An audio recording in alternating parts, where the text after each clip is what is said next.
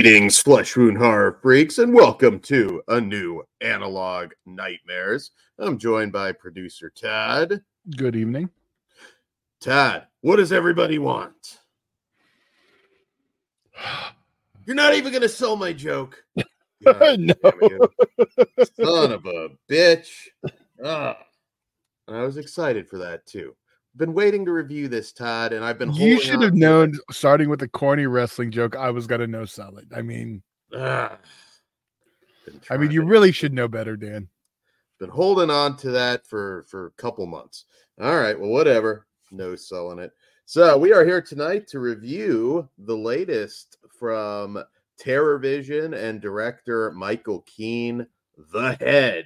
Been very excited to cover this one. Michael Keane is also a YouTuber, horror YouTuber, focuses a lot on physical media. And this is a film he directed back in 2019 that just recently came out from TerrorVision Films.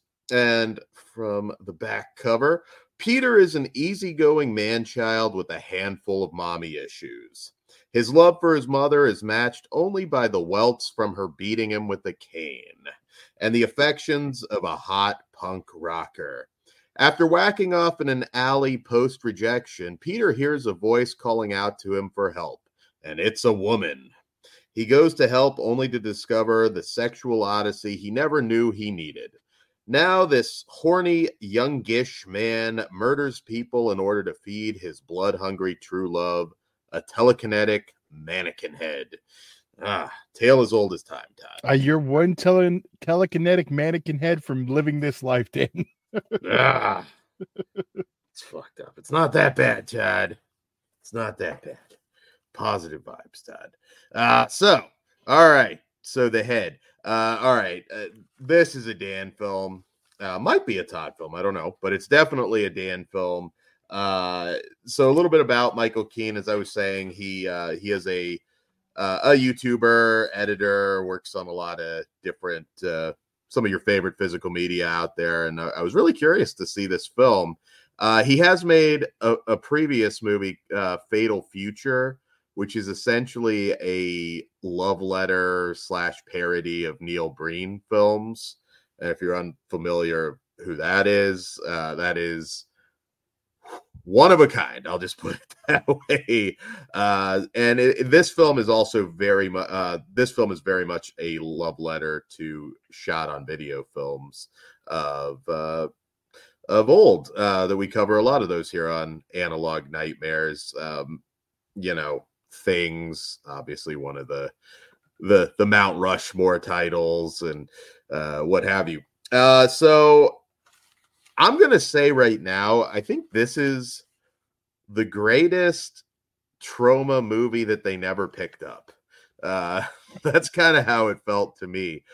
This would fit in perfectly with Troma, which is kind of a tough thing to say because obviously we're doing the Troma 365 right now this year to celebrate the 50th anniversary. And there's some great stuff and there's some not so great stuff. But I think this felt like the greatest Troma movie that didn't come out from Troma. I thought it was absolutely hilarious. I laughed my ass off from beginning to end. This movie opens up with a quote: "Every year, over 200 women are beheaded. Sometimes they are born that way." And then we're just right off the bat into this insane film. There's so much. Some of the humor is kind of subtle. There's this one guy who's just obsessed with flamingos and has flamingos all over his house.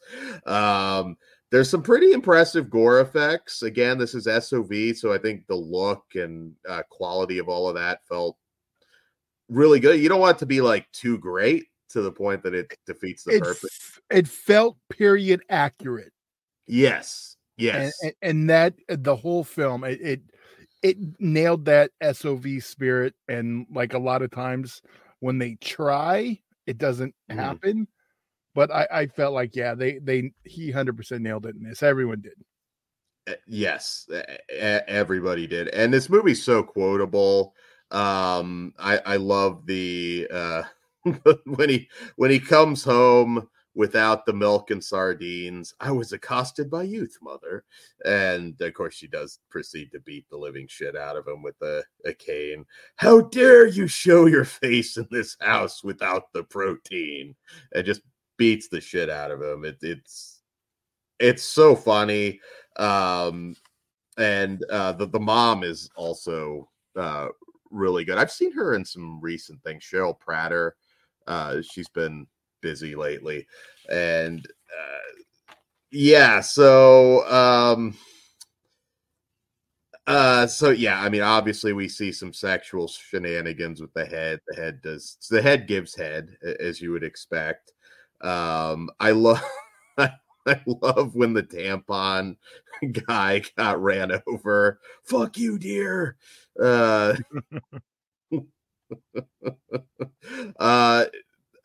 Michael Keane has a very similar sense of humor. I'm not going to say this is going to hit for everybody. It's a very quirky, one of a kind movie. Really, really unique. And as you said, there have been similar films that have tried to do an homage to these SOV films of the 80s and 90s. And a lot of times they're either just quite frankly really bad and okay, well, I get it. I guess it kind of looks like it, but it's just bad. And then I've also seen some, as you were saying, where it's like the effects are a little bit too good. And I thought this was just right. They're cool effects. There's some good gore effects in here, but it felt like something that I would have watched back in 1985. And I have to say probably the show stealer of this movie, and we'll talk about him a little bit later, but Thunder.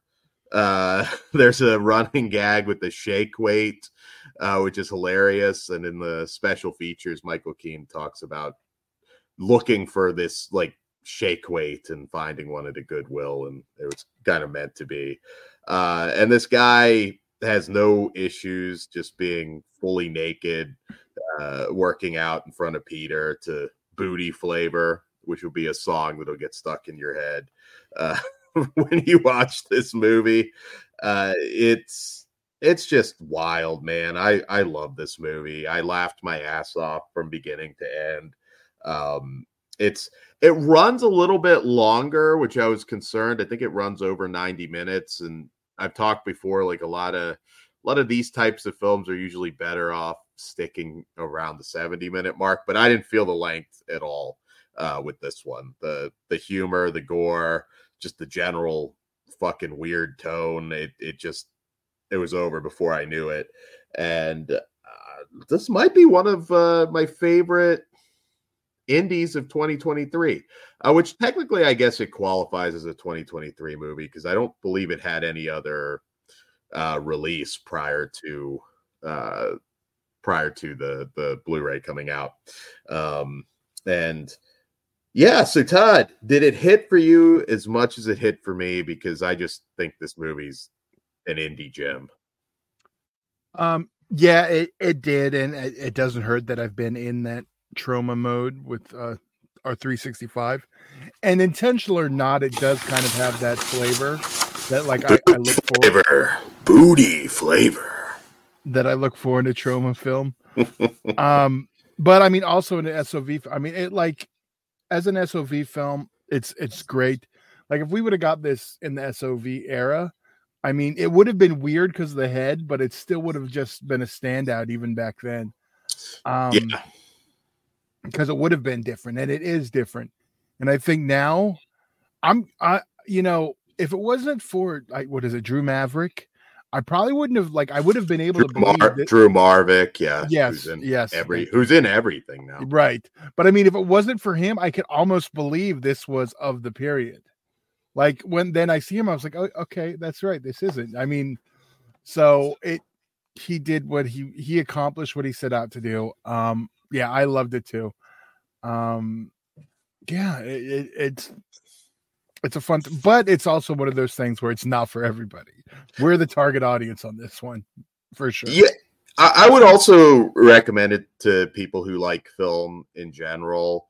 I know during the extra features, there's a 2-hour, 13-minute documentary called VHS Nightmare: Making of the Head, and it really chronicles his journey. There's footage of him in the mother actress's house, filming scenes. You get to really follow his journey, and I think he even kind of makes fun of how long the the special features are. But I like personally seeing that stuff. I'm a